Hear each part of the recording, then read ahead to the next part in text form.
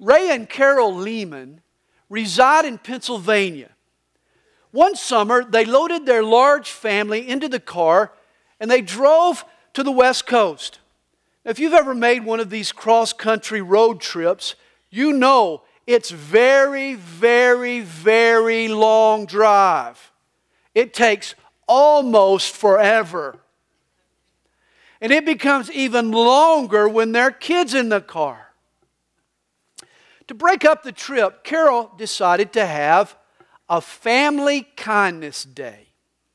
Each family member, their name was placed in the hat, and everyone drew out a name. The challenge was to be as kind as possible to the person you drew. And it was a great idea. In the car, at the pit stops, throughout the day, everyone found a kind deed to do for the person to whom they'd been assigned. In fact, Carol's idea went so well, the next day her youngest son, Darrell, he asked to do it again. This time he passed the hat and everyone picked out a name. Well, once again, the family went out of their way to pour out love and affection to the person to whom they'd been assigned. Well, it took until around lunchtime to notice a peculiarity. Little Darrell was enjoying an unprecedented amount of attention and love and kindness. After an investigation, it was revealed that Darrell had written his name on all the papers that he had placed in the hat. He was hoarding the family's affections. And yet it's understandable, isn't it? We all crave kindness and love. No one can ever get enough encouragement.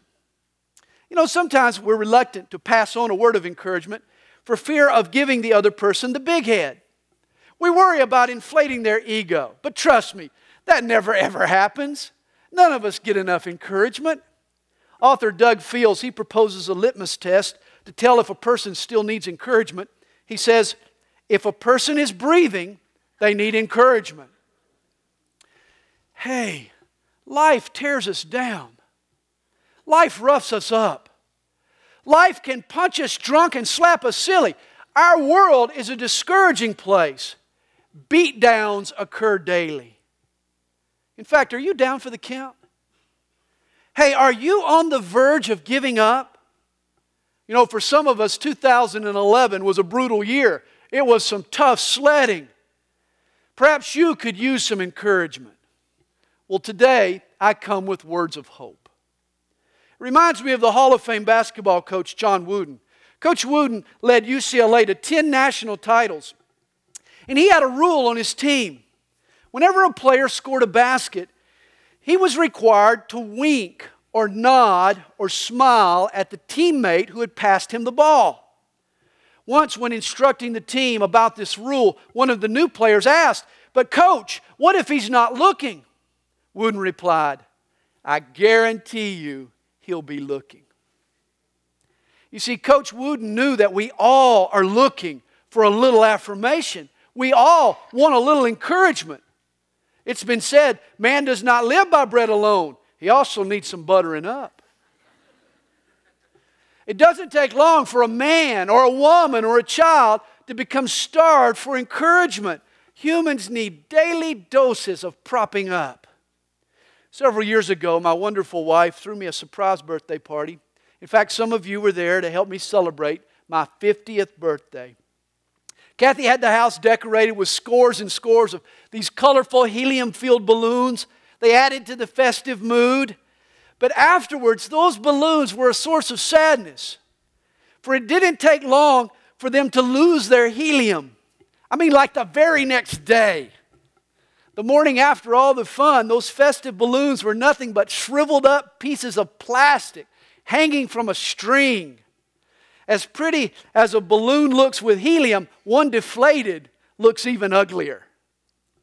I'll never forget sitting alone in the living room the morning after the big party, thinking about those balloons. And I remember asking God if those balloons were a metaphor for my life.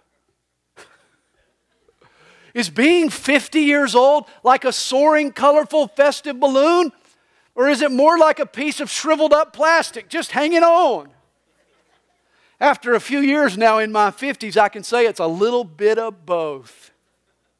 Little bit of soaring, little bit of hanging on. I've drawn one conclusion.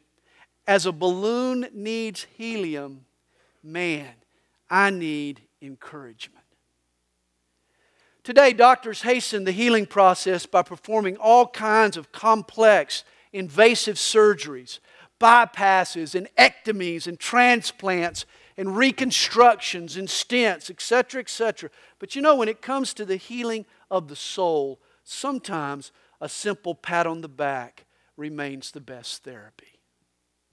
I've heard it put, a pat on the back, though only a few vertebrae removed from a kick in the pants, is miles ahead in results. Hey, we all desperately need encouragement. And once again, Jesus comes to the rescue. Our Lord Jesus comes to us with hope for this new year.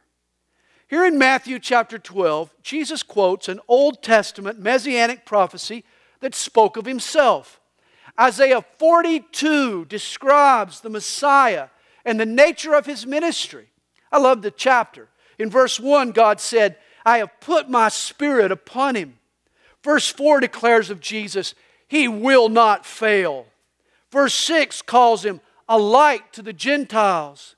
Verse 7 predicts Jesus will open blind eyes and bring out prisoners. Verse 9, we're told that Jesus will do new things. In light of all that Isaiah 42 predicts of Messiah, verse 10 commands, sing to the Lord a new song, and His praise from the ends of the earth. But of all of the pungent promises there in Isaiah's prophecy, there is one prediction that captures and stirs my imagination more than all the others. It's in verse 3. It's the passage that Jesus quotes here in verses 20 and 21 of Matthew chapter 12. Let's read them. A bruised reed He will not break, and smoking flax He will not quench, till He sends forth justice to victory, and in His name Gentiles will trust. If you're looking for encouragement, and if you've come to Jesus, you've come to the right place. Jesus is all about encouraging, not extinguishing. To the bruised reed, He is a splint. And to the smoking flax, He is a flint. Here's what our text teaches us. Jesus is both a splint and a flint. On the banks of the Jordan River, reeds grow high toward the sky. The bulrushes there rise upwards as high as 18 feet above the water level. Their tip carries this beautiful white plume. Their base can be as thick as 3 inches in diameter. These reeds help with erosion control in the riverbed, but they have other purposes as well. The lower portion is often used as a cane or as a walking stick. The thinner middle section is often used to craft instruments, musical instruments like flutes and other woodwinds. The slender upper portion of the reed is used to carve pens and writing tools. Reeds were almost never used as weapons. Why? Because they lacked the appropriate strength. You remember when Jesus spoke of John the Baptist, He asked the multitudes, what did you go out into the wilderness to see? A reed shaken in the wind? I mean, reeds were flimsy. In fact, a fragile reed swaying in the wind became an idiom or a symbol for weakness. And a bruised reed, that was weaker still. You see, despite its intended use, a reed was useless when the stalk was bruised or when it was crippled. It didn't even require a complete break. Just the slightest bend in the stalk weakened it enough for it to be uprooted and tossed aside. Since reeds grew in clumps in the bulrushes, no one would take the time and effort to nurture back to health a single solitary bruised reed. It would be a waste of time and effort. No, you just throw it away. You just go back to the bulrushes for another reed. There were plenty of other reeds to choose from. And the same was true of smoking flax. Flax was a textile fiber grown for the garment industry. Various fabrics were made out of the stalks of the flax. The flax plant grows about 2 to 4 feet high, and it yields these big, beautiful blue flowers. Once the stalks, though, are harvested, they're laid out to dry. It's when the flax becomes parched that the stalks are easily shredded into the individual threads. The most common use of flax in Jesus' day was as a wick for the oil lamps. You see, dry flax fiber is highly flammable. A piece of thread into a lamp full of olive oil, you hit it with a spark and suddenly it'll ignite and it'll burn for a very, very long time. The trick was to keep the flax dry. Once it got doused with water, all it did was smolder and smoke. It really didn't catch fire. A wet wick was of no use. And just like a bruised reed, you threw away a smoking flax. I mean, you could purchase these dry wicks for $0.01 a pound. The time and effort it would take to reignite a smoldering wick was just a total waste. Just grab another. That'll suffice. Here's what I think. I think some of you here today, living in the 21st century, can best be described by these 2,000-year-old Oriental images. Jesus' words, His idioms, His analogies are timeless. You might not have used these words earlier today, but as you think about it, this is how you feel inside. You feel like a bruised reed. You feel like a smoking flax. Like a broken reed, you've been damaged. You've been bent against your will this past year. You've been wounded. Your once tall stalk now has a break. Your weakness has been proven weaker still. You feel like the slightest breeze could blow you over. You know you couldn't stand another windstorm. You've assumed you're no longer fit for the purposes that God once intended. You feel like it's over for you. It would be easier for God just to go back to the riverbank and start over with another reed. And like smoking flax, smoldering flax, you're exhausted. Your enthusiasm, your passion for life has been doused now by 1,000,000 drops of disappointment. Hope for the future, even your willingness to love, has been extinguished. If I looked into the furnace of your heart this morning, I would feel a coldness. I would see a few dying embers of a once roaring fire. That's what I would find. Why would God waste time trying to rekindle wet wood? You've assumed He'd prefer fresh flax. But here, my friend, is what you don't realize. Jesus doesn't think the way we think. He's not so utilitarian. When Jesus builds or when He starts a fire, He actually prefers broken reeds and smoldering flax. Jesus hasn't given up on you. You see, Jesus is willing to invest in the bruised reed. He's willing to take time with the smoking flax. He refuses to write them off or abandon either. He cares for them both. Time used, effort spent, nurturing and healing provided is never a waste to Jesus. Listen carefully. There are no throwaway people in the eyes of Jesus. Several years ago, I saw a movie about an underdog racehorse. There's a scene early in the movie where an old horse trainer, he saves the injured thoroughbred from a bullet to the head. Well, later he's asked why. He replies, "You don't throw a whole life away just because he's banged up a little." Please hear that again. You don't throw a whole life away just because he's banged up a little. That's what Jesus is saying to us in our text this morning. You see, Jesus created mankind to be far different than we turned out to be. When God scooped out of the ground a handful of dust to make that first man, He had perfection in mind. Then sin entered into the world, and life got hard, and we got hurt, and people got banged up a lot. But Jesus doesn't scrap the damaged goods. He doesn't haul us off to the landfill.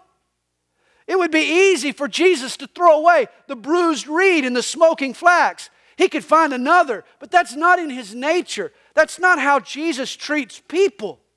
In the eyes of our Lord Jesus, there are no throwaway people. And the Bible is full of such examples. You know them well. Jacob, you remember Jacob. What a shady character he was. From the very start, he was a double-crosser. I mean, the man was born clutching onto the heel of his twin brother. There was competition in the birth canal. Greedy little Jacob tried to slide past Esau in the womb so he could be firstborn. And that's how he spent the rest of his life, the bulk of his life, doing the best he could to steal from his older brother Esau the privileges that rightly belonged to him. And yet God somehow saw in His mercy, He saw in His mercy, He saw in Jacob's thievery, He saw a desire for spiritual things. Amazing. And in the end, God promoted Jacob. He became heir to God's blessing. Jephthah is another name. You might not recognize that name. It was also a name that the fellow Hebrews tried to forget. Jephthah was an illegitimate child. He was rejected by his own countrymen. His only acceptance was found among, quote, worthless men. The elders of Israel shunned Jephthah until they needed him. When the Ammonites launched war, the Israelites recruited Jephthah's bravery and faith. We're told the Spirit of God came upon him. And God used Jephthah to lead Israel to a great victory. The despised and the rejected became the hero. And who can forget Jonah? Oh my. Called by God to preach to Nineveh, he boarded a slow boat to the other side of the world. He ran from the will of God. Jonah was a bigot. He hated the Assyrians of Nineveh. And yet even the evil of prejudice and racism didn't cause God to wash His hands of Jonah. God spoke to Jonah in the belly of a fish. Can you imagine? You know, it's interesting. Even the fish couldn't stomach Jonah. Threw him up on the beach. But God not only could stomach Jonah, God chose to love this man. And He used the prophet to preach His word and convert an entire city. And think of another Jonah, Simon Bar-Jonah. We know him as Peter. Talk about a bruised reed and a smoking flax. Here's a man with flimsy faith. 3 times Peter denied the Lord in his most critical hour. Afterwards, he was so discouraged, he just said, I'm just going to go fishing. Just threw it all in and went fishing. He figured at least he could catch fish. Wasn't really cut out for this apostlehood, but he could fish. Besides, Jesus surely wouldn't use him now. Not after his colossal failure. So Peter went back to what he knew. He figured he could fish. But by the lake, on the beach, Jesus came to him and He renewed His calling to a discouraged Peter. He told him, Peter, feed my sheep. Jephthah and Jacob and Jonah and Peter, they're all examples of God's grace in action. Understand, your failure is no greater than their failure. And yet Jesus hasn't forsaken them. That means He sure won't forsake you. Jesus doesn't bail on failed followers. Don't you give up on Jesus, for He sure hasn't given up on you. Charles Spurgeon made this comment about our text. He says, the feeblest are not disdained by Jesus. He is patient with those who are unlovely in His eyes. He longs to bind up the broken reed and fan the smoking flax into flaming life. Oh, that poor sinners would remember this and trust Him. I hope poor sinners this morning will remember that. Hey, Jesus is a splint to the bruised reed. Ever walk through a vegetable garden and see the stalks of the tomato plants all tied to wooden stakes? On their own, those stalks aren't strong enough to keep the ripening tomatoes from dragging the ground. They need help. And likewise, a bent person, a person who's been nicked or scarred, he totters under his own weight. But Jesus is the needed splint. He wraps His arm around that person at the very point of their break. Jesus' strength allows that person to heal. Perhaps your injury is physical. Maybe it's emotional or relational. Perhaps it's spiritual. It doesn't matter. Jesus promises to be the splint around your break that will help you grow again. You've been betrayed by a friend. Now it's difficult for you to trust another. You've loved someone and been rejected. Now you're reluctant to love again. Your marriage has been wounded. In fact, it's wobbling and it's creaking even as I speak. You're afraid that the next storm is just going to snap you both in two. You failed at a job and your confidence has been shattered. Under the pressure to provide, you now doubt your own skills and your know-how. Hey, you are a bruised reed. Jesus wants to give Himself to you. What greater gift could He give? He wants to give Himself to you. He wants you to trust Him at the point of your weakness. He wants you to rely on His strength and on His wisdom. He props us up and He builds us up. He builds up flimsy folks until they get stronger. Remember the story of Moses when Israel fought against the Amalekites? Israel had just escaped Egypt when they were confronted by the enemy in the plains of Sinai. These Amalekites, they were opportunists. They tried to jump on the Hebrews before they could train their troops and organize their army. And as the two sides clashed, Moses went up to the cliff overlooking the battlefield. When he raised his shepherd's staff, Israel gained the upper hand. But when his arms began to droop and grow weary under their own weight, Israel's army swooned. Amalek gained the advantage and seized the momentum. Well, as soon as Moses' assistants, Aaron and Hur, recognized what was happening, they flanked Moses. And they held up his arms. They supported his arms. They helped him hold up his staff long enough for Israel to thoroughly trounce its enemies. And this is the help that Jesus offers you and me. When we grow weary, when we break, when we can't find the strength to carry on, He doesn't just sit back and watch the enemy gain the upper hand. Oh no, He surrounds us and He supports us and He helps us elevate our faith. In the words of our text, He sends forth justice to victory. Well, Jesus is a splint to the bruised reed, and He is a flint to the smoking flax. Bear's Grylls. You know Bear's Grylls? I only became aware of this guy through my two sons. He stars in the survival show Man vs. Wild. It's my boy's favorite show. Used to be. I think now it's Moonshiners. I don't know about that. But whenever Bears gets dropped down into a harsh environment, he's always got one thing with him. He's always carrying one thing in his pocket. He's carrying flint. He's always got his flint. For with that small piece of flint, you can do so much. You can kindle a fire. And with fire, you can do almost anything. You can cook. And you can boil water. And you can stay warm. And you can dry clothes. Do you know what a blessing fire is? I mean, all of life becomes easier with fire. You get fire and you get excited, man. All things become possible when you have fire. And the same is true spiritually.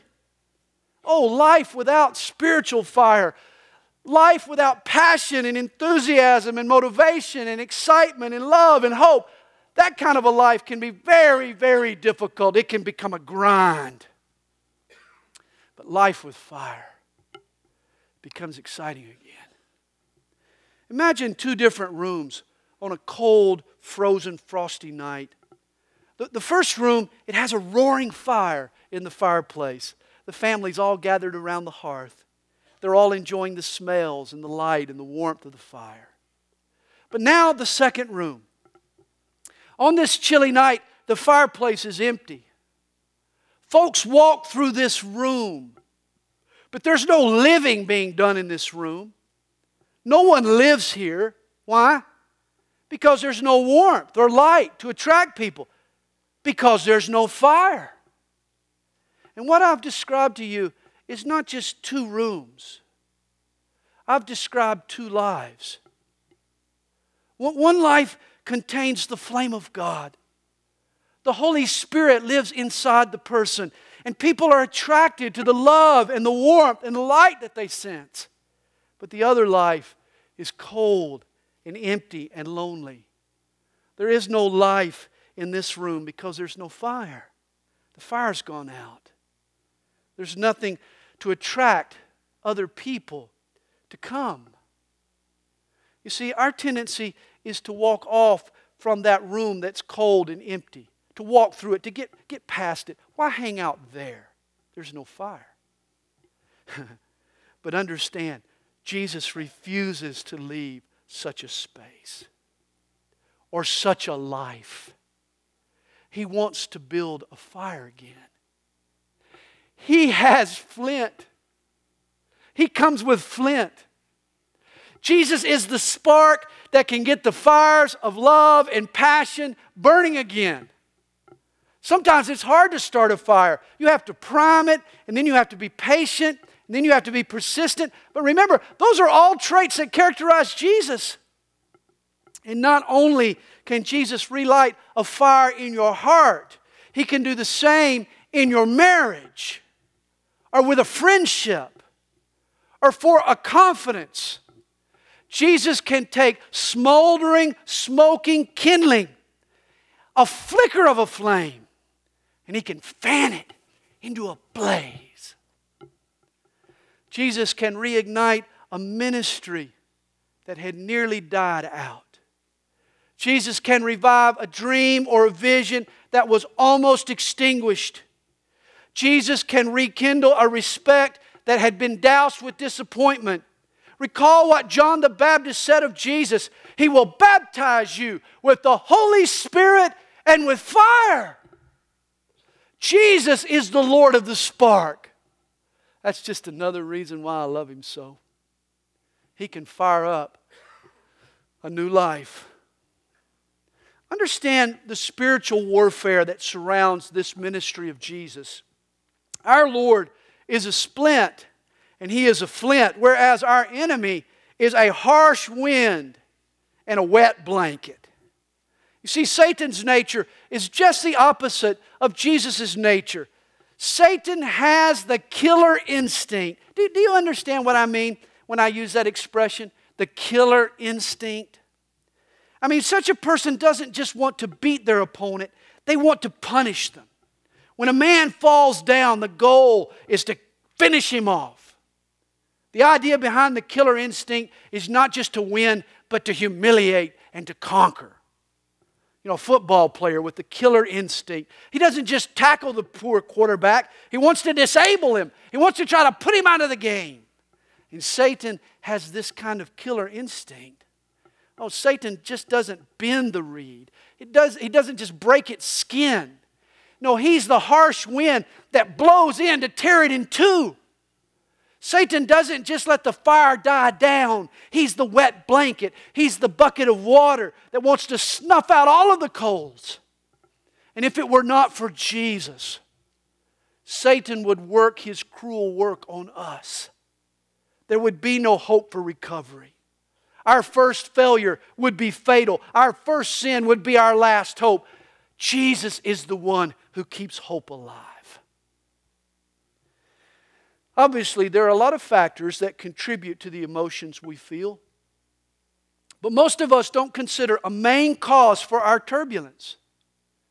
The highs and the lows we go through that sweep over us at times. That wave of encouragement that gets followed by a crashing wave of disappointment and discouragement. Did you know that often it is the direct result of spiritual warfare?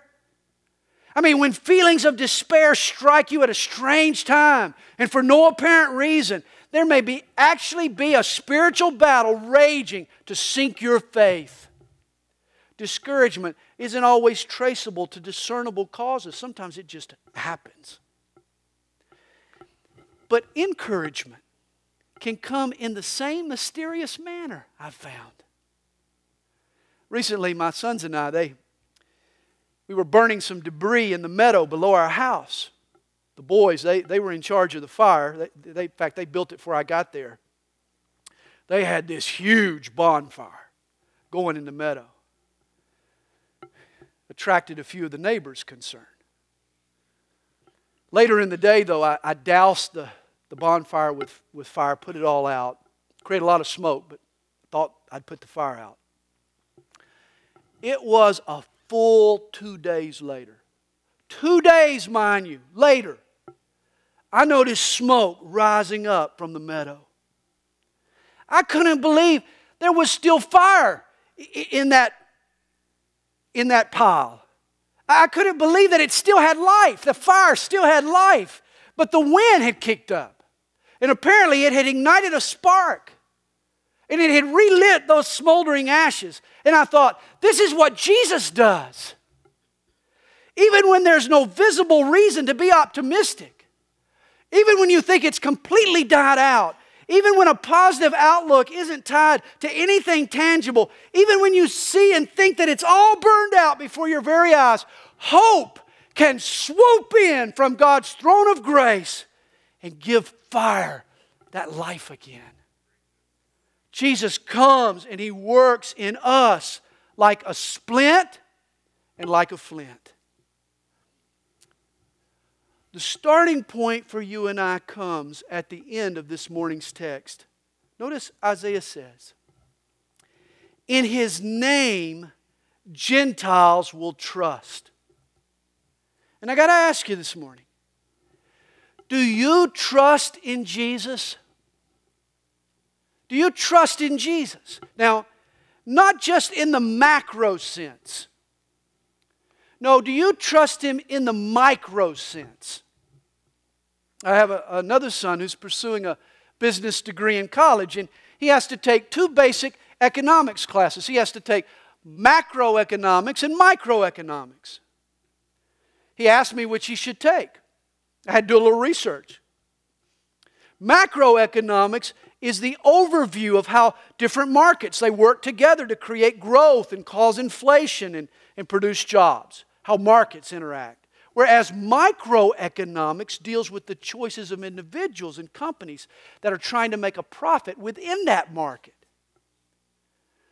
Macro deals with the overarching issues, micro deals with the individual choices. Now let me suggest to you that there is such a thing as macro faith and micro faith. Macro faith embraces the overarching truths of our faith, of Christianity. There is a God. His Son is Jesus. He died to save us from our sins. He's alive today. The Bible is God's Word. These are macro truths. These are the big overarching truths in which we must believe. But there is also that which we would call micro faith. And this describes the faith that I apply in my own personal life, in my own personal struggles. This is the trust I put in Jesus in the nitty-gritty of my life.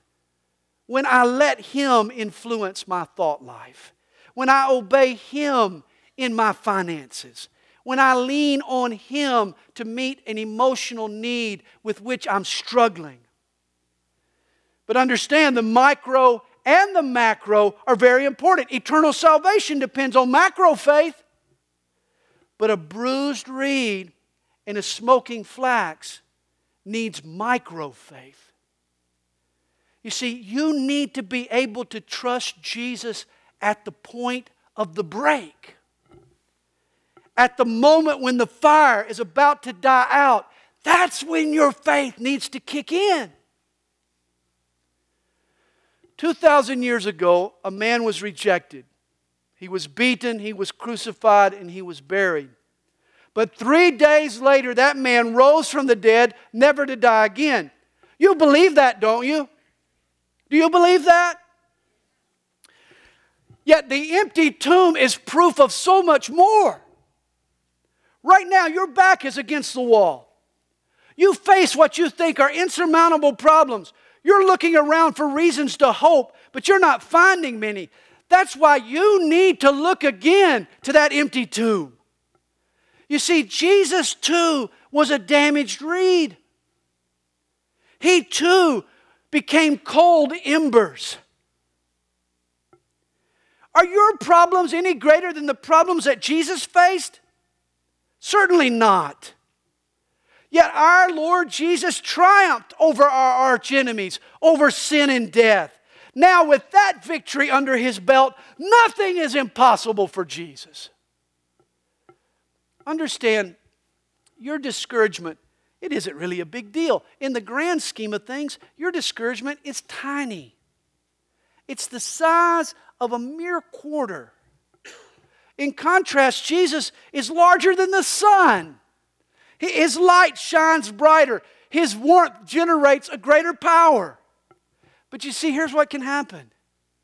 If I hold a quarter close to my eyeball, between my eye and the sun, to me, at that moment, that quarter becomes larger than the sun itself.